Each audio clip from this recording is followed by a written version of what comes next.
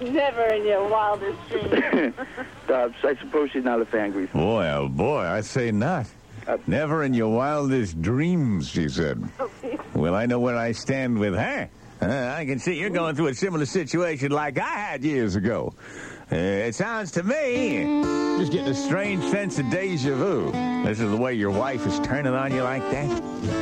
Sometimes I think, Estelle, you're hell. Why we married, I could never tell. Ex-wife Estelle. Estelle, you smell. She ate bonbons and her butt did swell. Fat pig Estelle. I hate her, I hate her, I hate her. That's all I want to say. I want to mutilate as I feel my jawbone grind and make a fist with my hand. Estelle, dumbbells, life with her was absolutely hell. Ex-wife Estelle.